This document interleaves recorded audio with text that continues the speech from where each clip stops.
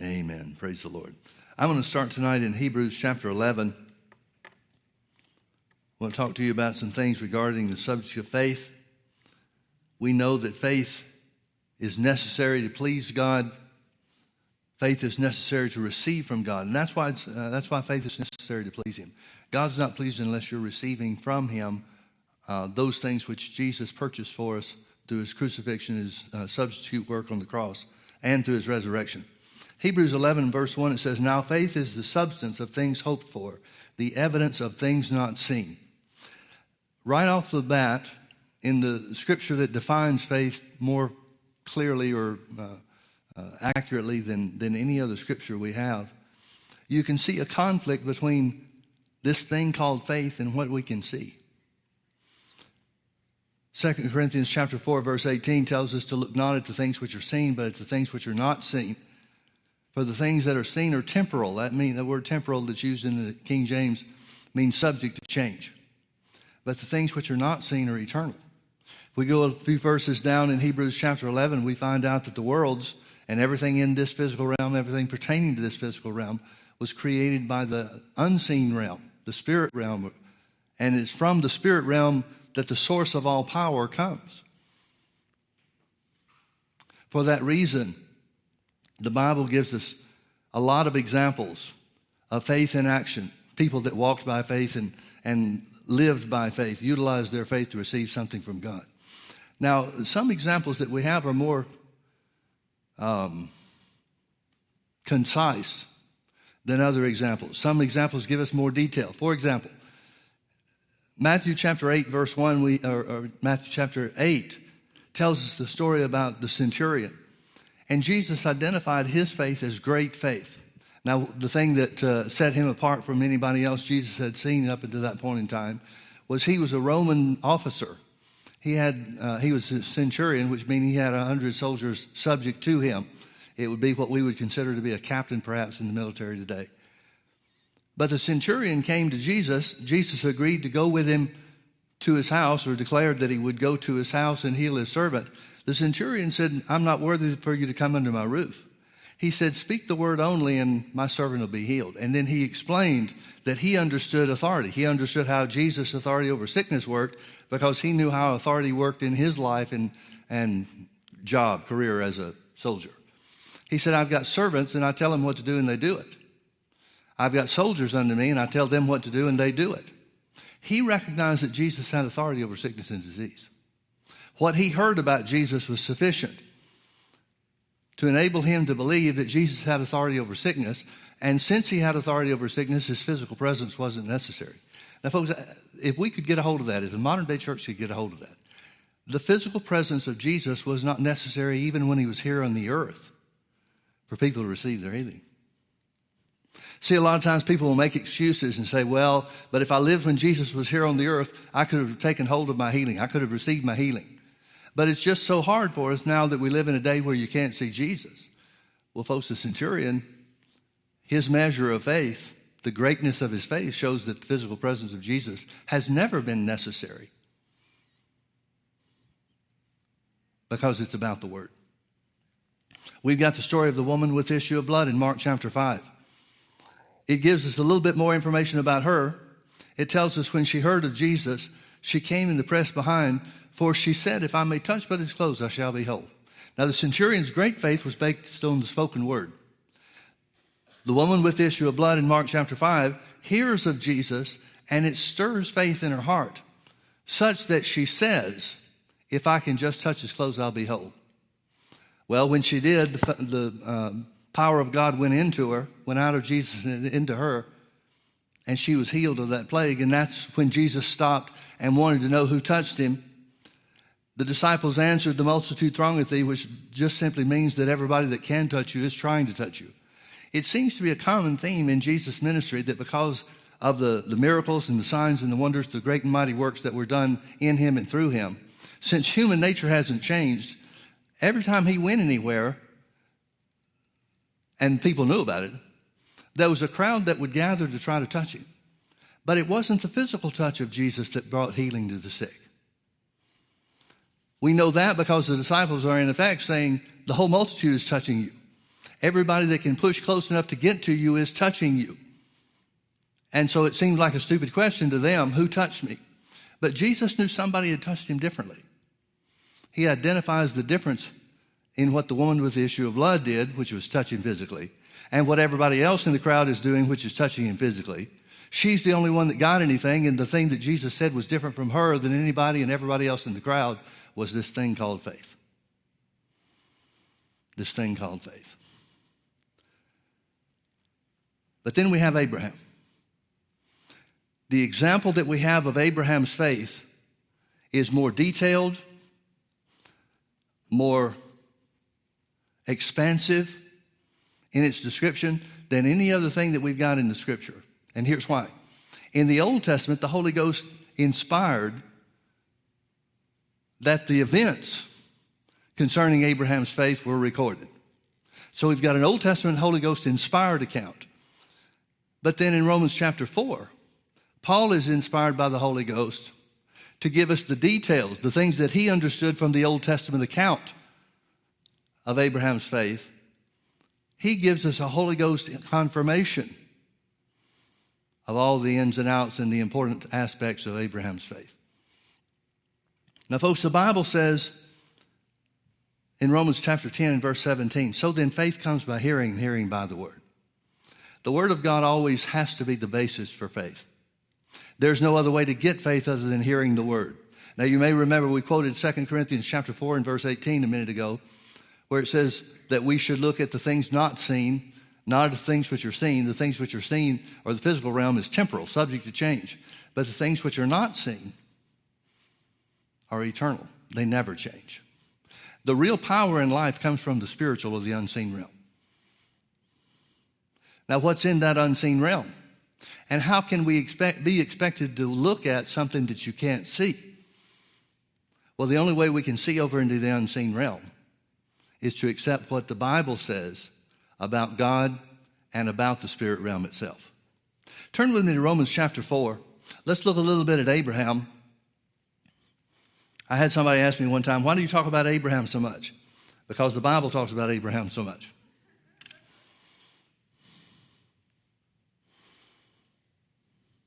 We'll start in verse 17. It picks up the story with God speaking to Abraham, or making the promise to Abraham of children. As it is written, I have made thee a father of many nations. I want you to understand something about God, folks. He always talks about things in the past tense. He said to Abraham, I have made you a father of nations. He said that to him many, many years before Abraham ever had children. God speaks of things as if they are done. Now, some of the things that he speaks of as if they are done weren't done and weren't completed until after Jesus went to the cross and after his resurrection. But even in that sense, even in on those occasions, as far as God was concerned, from the time that Jesus came to the earth to fulfill the promise that the Word of God said that he would do, to fulfill all the prophecies of the Old Testament, as far as God was concerned, they were done because he knew Jesus would follow through. So when God said to Abraham, I have made thee the father of nations, Abraham doesn't have any kids. But as far as God is concerned, it's done. Now, was it done? Well, not in the physical realm. Not according to physical reality. But remember, the spirit realm is where the power of God is. God exists, or let's say it this way, his word exists for one and only one purpose, and that is for him to fulfill it. That's the only reason God ever makes promises to us. That's the only reason he ever made promises to Abraham, is so that he could be good, make good his word.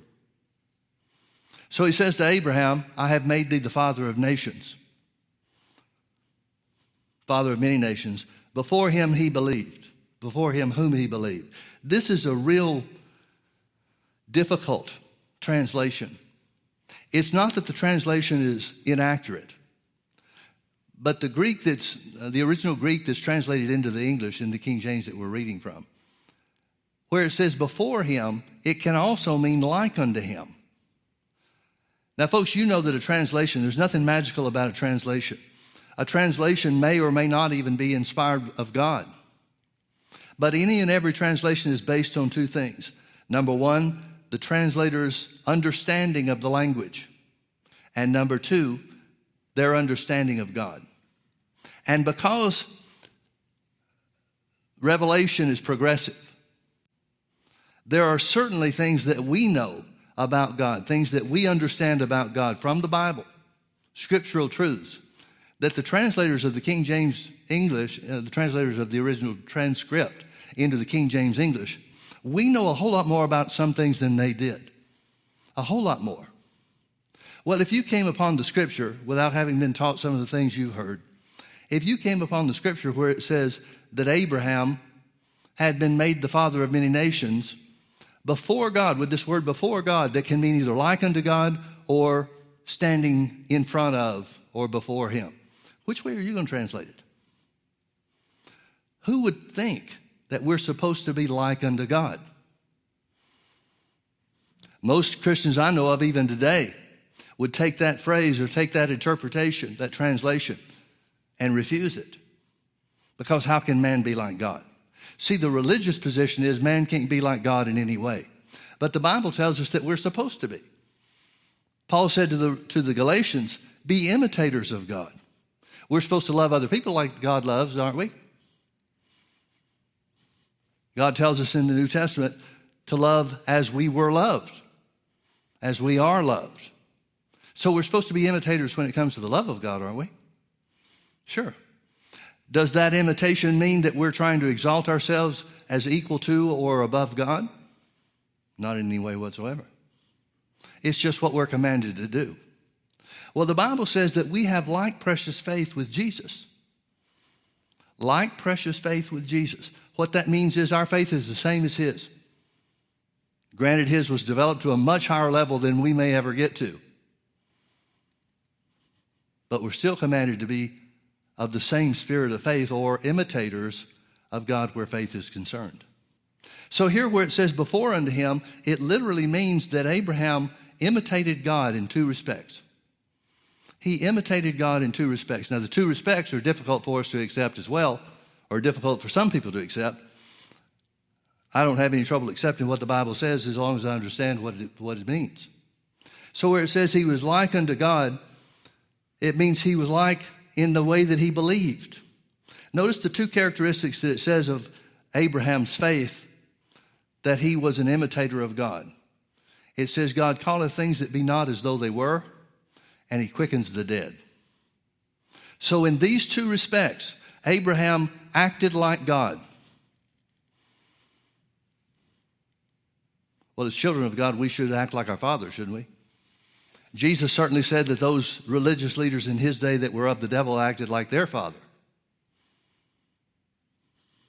So here are the two things that Abraham was like unto God, or became an imitator of God in. He began to call things that were not as though they were. He began to call things that did not appear to be in the spirit realm, in the physical realm, as if they already were, because God had revealed the spirit realm to it. See, when God said, I have made thee the father of many nations, as far as God was concerned, it was a done deal. It was settled in the spirit realm, the unseen realm, and it would come to pass in the physical realm. Just as God said in the unseen realm, let there be light when he was creating the earth, light that came into being. In the same way, the same power was behind those words that he spoke at creation as any and every other word or promise he's ever made. He said, I have made thee the father of many nations. Now, folks, that means that if we take a promise of God, unless we refuse to cooperate with it, and it's our choice. Man's been given authority. God's not the one that decides whether or not you're going to get healed. God's already made his position clear on healing when Jesus died for the sins of the world and took sickness and disease upon his back for all of mankind. God's position concerning healing is settled. It's not a question of whether or not God will heal. He already has. He sent Jesus to do the work. Now all we have to do is take hold of it by faith. But isn't that the same way that salvation comes? The Bible says that God would have all men to be saved and to come to the knowledge of the truth. And therefore the Bible tells us that Jesus was slain before the foundations of the world. Well, what did he die for? He died for everybody, man, woman, boy, and girl, to be saved. He provided a salvation, a redemption. Literally, a redemption is really a better word to use than salvation. He provided redemption for everybody. Is everybody going to go to heaven, therefore? No. The Bible says there's a lot of people that won't. How come? Because they reject God's gift of Jesus' sacrifice. Well, the same sacrifice, the same shedding of blood that Jesus took upon himself as our substitute for sin, the Bible says that same price was paid and the same blood was shed for our sickness, concerning our sickness and disease, so that we could walk in health. Not a different sacrifice, same one. Isaiah 53:5, he was wounded for our transgressions, he was bruised for our iniquities. That's talking about sins, both original sin and personal sin. The chastisement of our peace was upon him. Jesus paid a price so that we could have an abundance in this life.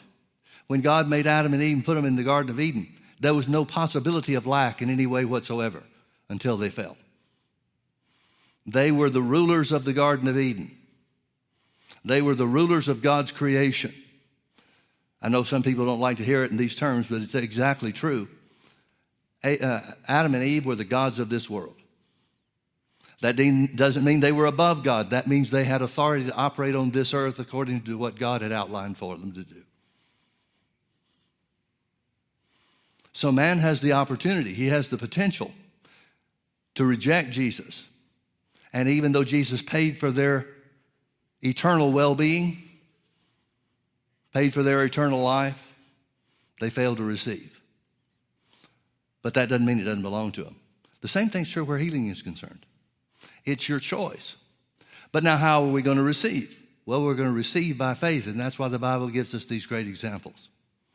So what is that Abraham going to do? How is he going to change things? The first promise of children was made to Abraham 25 years before it was fulfilled, when Abraham was 75 years old. It was only when he was 100 years old, or about 100 years old, the Bible says, that he had the son of promise, the child of promise called Isaac. So Abraham's been operating in a certain way for 25 years or 24 years. What's going to change? What does he have to change? He's got to start acting like God in some respects. He has to start calling things that be not as though they were. He has to start calling himself what God said he had already made him, which verse 16 tells us, or verse 17 tells us, that God has made him a father of many nations. So he has to begin to join with God, side in with God, agree with God by saying of himself the very thing that God said of him. And folks, that is such a foundational truth. You will never live up to be who Jesus destined you to be and sacrificed himself for you to be until you say of yourself what God says of you. Yeah, but I just don't feel like it's true, Pastor Mike. I'm saying things that I know aren't real in the physical realm. That's why you need to say them. Because the more you say them, the more you enlist God's power to change you, to bring you to the place that God's word says you already have been destined for. So Abraham had to do two things. He had to start calling himself the father of many nations, and he did that. That's the reason God changed his name from Abram to Abraham. He began to call himself by God's new name for him, which is Abraham, which means father of many nations. So he had to change his name. God had already done so. God's the one that gave him the new name, so he had to side in and agree with God by calling himself what God said of him. And the second part of this, what Abraham became an imitator of God like, the area that he became an imitator of God, that's really difficult for us because it says God quickens the dead. How is Abraham, or anybody for that matter, how is Abraham going to be an imitator of God concerning quickening the dead? I don't have power to raise dead things, do you? Well, the answer to that may be different than what you think. Through our words, we can do what Abraham did, which is he began to speak life to his body. He began to speak life to his body. Let's continue reading. As it is written, I have made thee a father of many nations. Before him or like unto him whom he believed, even God who quickeneth the dead and calleth those things which be not as though they were, who against hope believed in hope, that he might become the father of many nations. That just simply means he didn't have one thing in this physical realm to agree with what God said about him having children.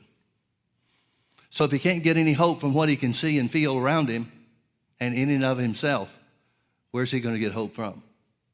His hope is in what God said. His hope was the only, or what God said was the only basis that he had for any hope of having children whatsoever. Who against hope believed in hope that he might become the father of many nations. In other words, Abraham came to the place where he realized something's got to happen in the unseen realm. I've got to start taking hold of the promise of God through the unseen realm in order for things to happen and come to pass as God said they would be. Abraham said, I have to do something. And he did. Who against hope believed in hope that he might become the father of many nations. Where was the basis of his hope? According to that which was spoken, what God had said to him. What did God say? He showed him the stars of the sky and asked him to number them, and Abraham said they're beyond number, and God said, so shall your seed be. Now Abraham's taking hold of something that he can't see. He's taking hold of the promise of God that's unseen to his physical eyes. Verse 19, and being not weak in faith, he considered not his own body now dead when he was about 100 years old, neither yet the deadness of Sarah's womb. He staggered not at the promise of God through unbelief, but was strong in faith, giving glory to God, and being fully persuaded that what he had promised he was able also to perform.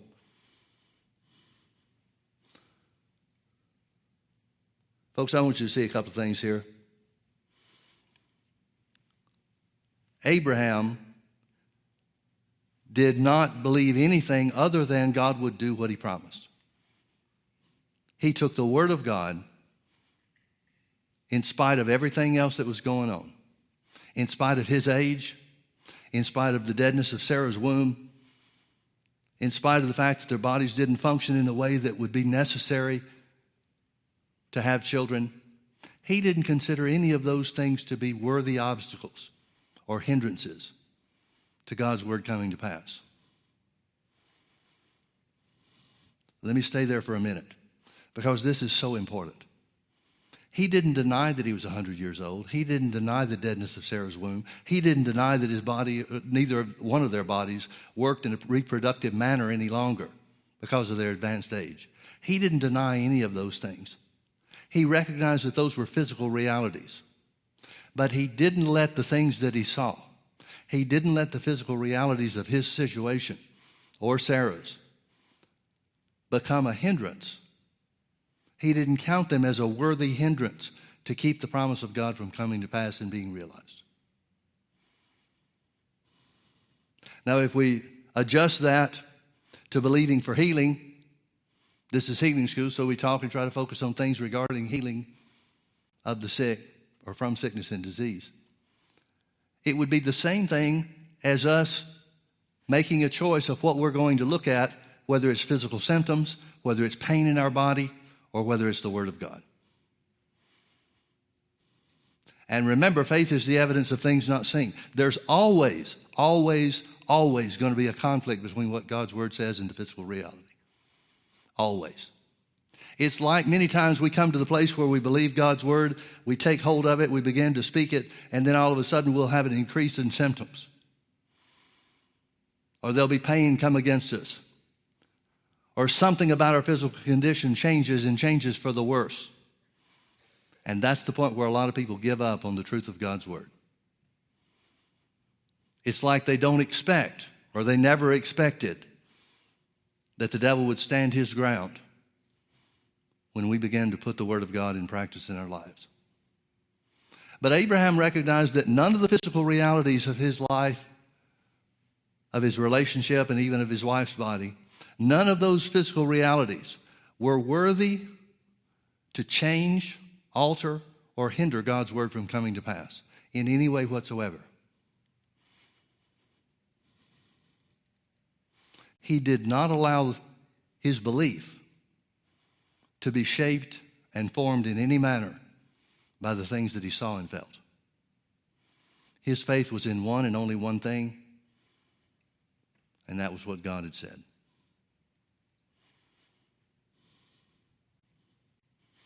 He considered not his own body now dead when he was about 100 years old, neither yet the deadness of Sarah's womb. What did he look at? Well, remember Paul said, 2 Corinthians 4:18, Paul said to look at things that are not seen. The things that can be seen are temporal or subject to change, but the things that can't be seen are eternal. Abraham kept his eyes on what God said no matter what he felt like, no matter whether there seemed to be an improvement in his body or not, whether symptoms cropped up and showed themselves in conflict with God's word. None of that mattered with him. He became fully persuaded. By keeping his eyes on the word of God, he became fully persuaded that what God had promised he was able also to perform. He didn't deny the circumstances. He didn't deny the symptoms. He didn't deny his age or the age of Sarah. And there are certain physical realities that come with advanced age. He didn't deny any of those things. He just kept his eyes on the word of God instead. He didn't try to fight the devil. He didn't try to stand his ground with the devil, telling the devil what was and was not with his flesh. He just looked at the promise of God. He kept his eyes focused on the promise of God. Now, folks, there's another example that I want to interject here, an Old Testament example, and that's the example of Noah. I'm sorry, not Noah. What am I trying to say? Jonah. You remember the story of Jonah? God tells him to go to Nineveh, which is the Babylonian capital. The Babylonians had captured and taken prisoner the children of Israel. And so when God tells Jonah to go to Nineveh, the capital city of the Babylonians, he told him, he gave him news up front that if they did not repent, that within a certain matter of time, a short few months, they would be destroyed. Well, Jonah hated the Babylonians. Probably all the people, all the Jews, the people of Israel did. They hated them for their mistreatment of them. The fact that they overthrew them and held them captive and so forth. Jonah didn't want those people to be saved. He didn't want those people to repent. And so he got on the ship and went the other direction. Well, you remember the storm that came up.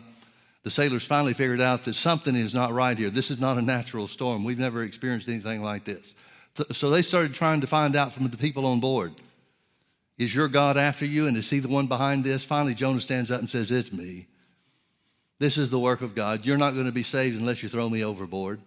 And then they had to be talked into it. They wouldn't do it right away because they were afraid they would anger God, because they assumed that they'd be throwing Jonah to his death by throwing him overboard.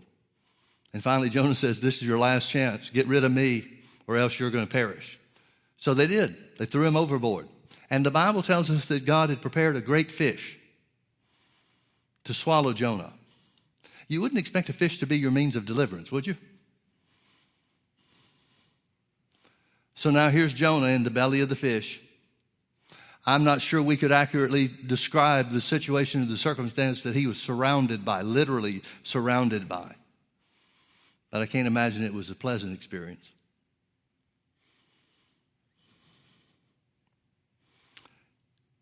So here's a backslidden prophet in the belly of a fish.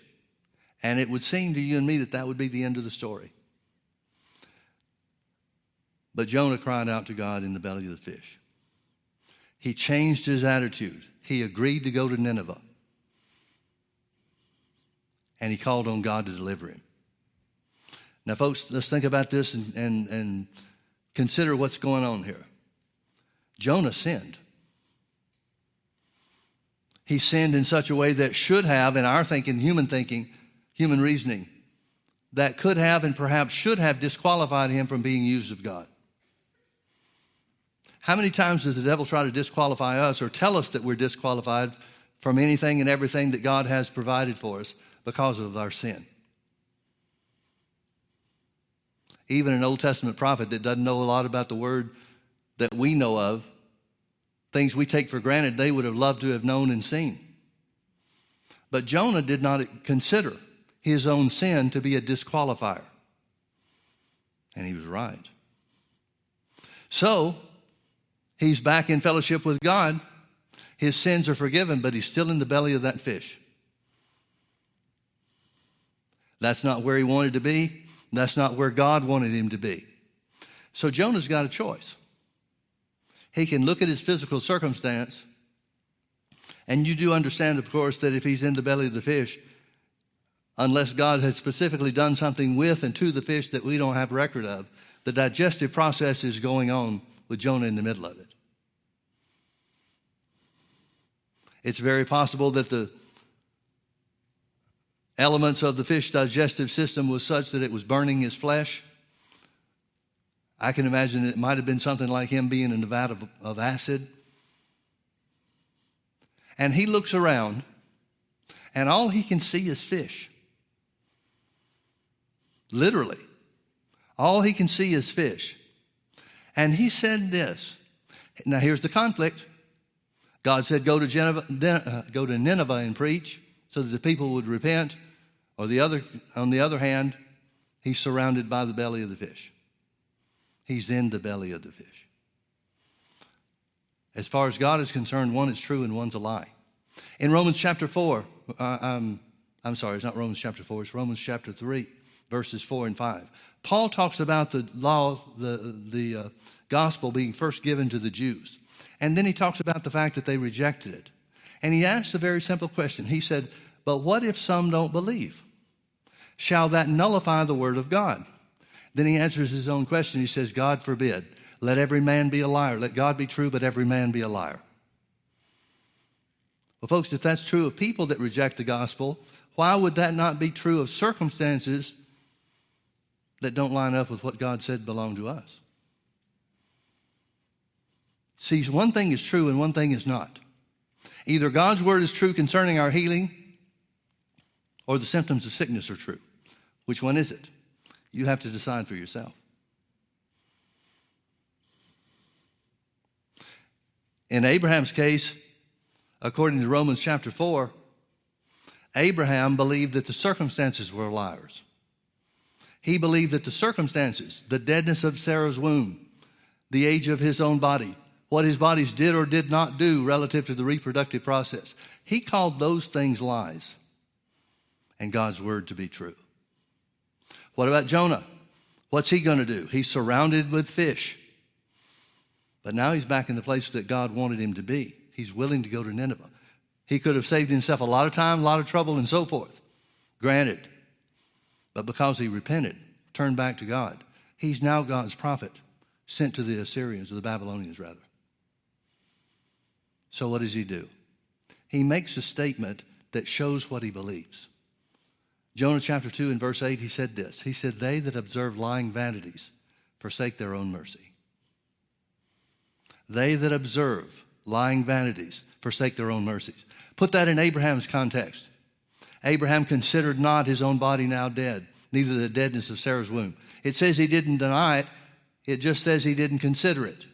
He recognized that all the physical symptoms, all the physical realities that said he could not be or could not become the father of many nations, he counted all of those things as lies.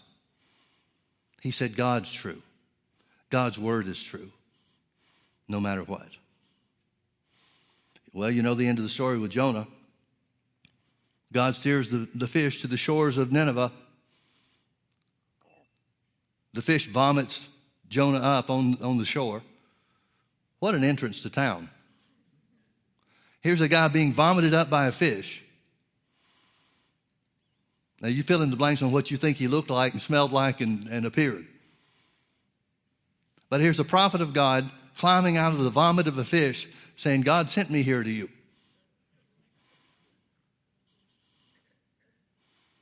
But that's exactly the way it happened. Perhaps God intended Jonah to show up in a different manner.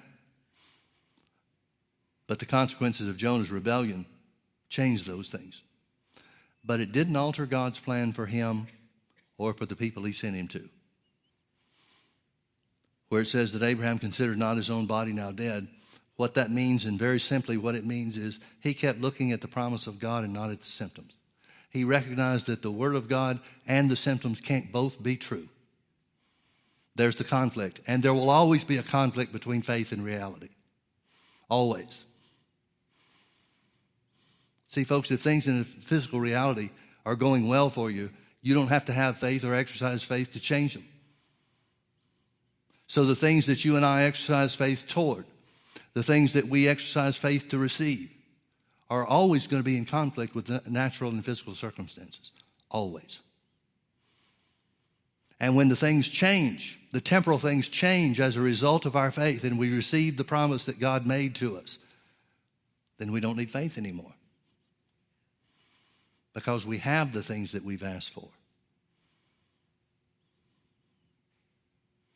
When you have something, there's no need to believe for it.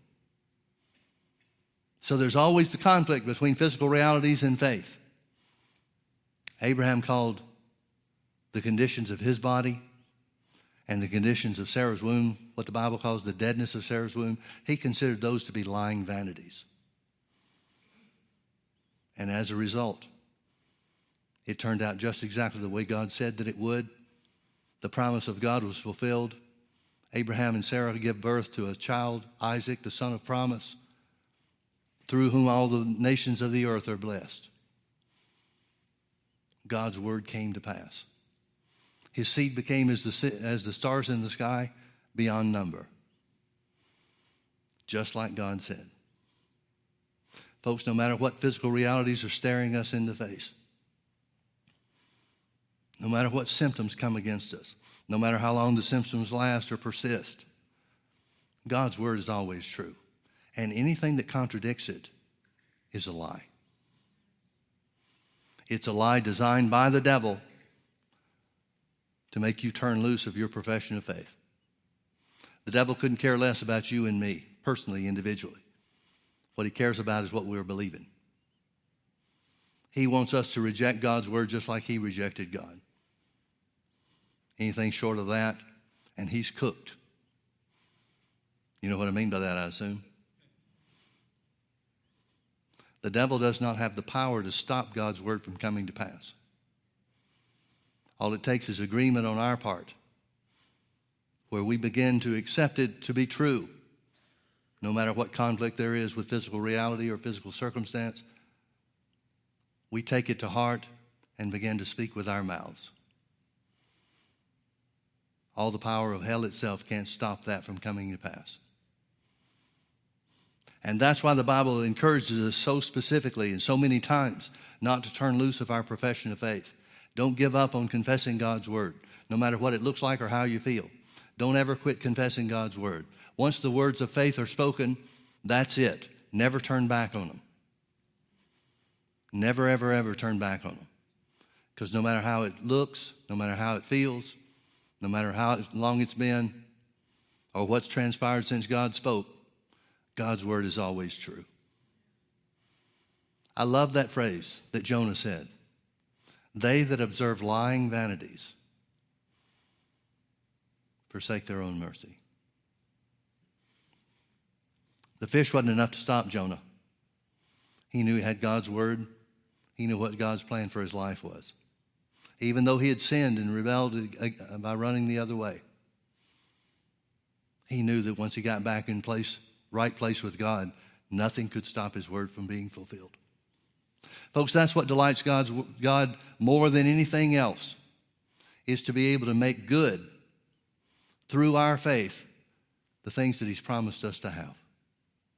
That's what pleases God. That's why without faith it's impossible to please God. That's why faith is so important, because it's the only way, the only means, the only method to receive anything and everything of the blessings of Abraham upon us. Faith pleases God because that gives him an avenue to bless us. And that's what he wants to do. He wants to show us his goodness and his mercy. And he can only do that when we operate in faith, faith based on his word and his promise. Amen? Let's pray. Father, we love you so much, and we thank you for your goodness. We thank you for your word that shows us who we are in Christ, what he has done for us, what you desired for us to have, and who we are in him. Father, we thank you that no matter the circumstance that we face, no matter the symptoms that would come against us, no matter what, your word is true. 1 million people can choose not to believe, but your word is always true. And we choose to take hold of it by faith, Jesus said, what things soever we desire when we pray, believe that we receive them and we shall have them. We believe we receive our healing. And we thank you for doing it, whatever is necessary to see to it that we have it. In spite of circumstance, in spite of symptoms, in spite of pain, in spite of anything, there is nothing that comes against us that is great enough or powerful enough to stop your word from coming to pass in our lives. We love you, Father. We thank you for teaching us. In Jesus' name. And if you can agree with that, say amen. Amen. Amen. Well, God bless you. Thank you so much for being with us.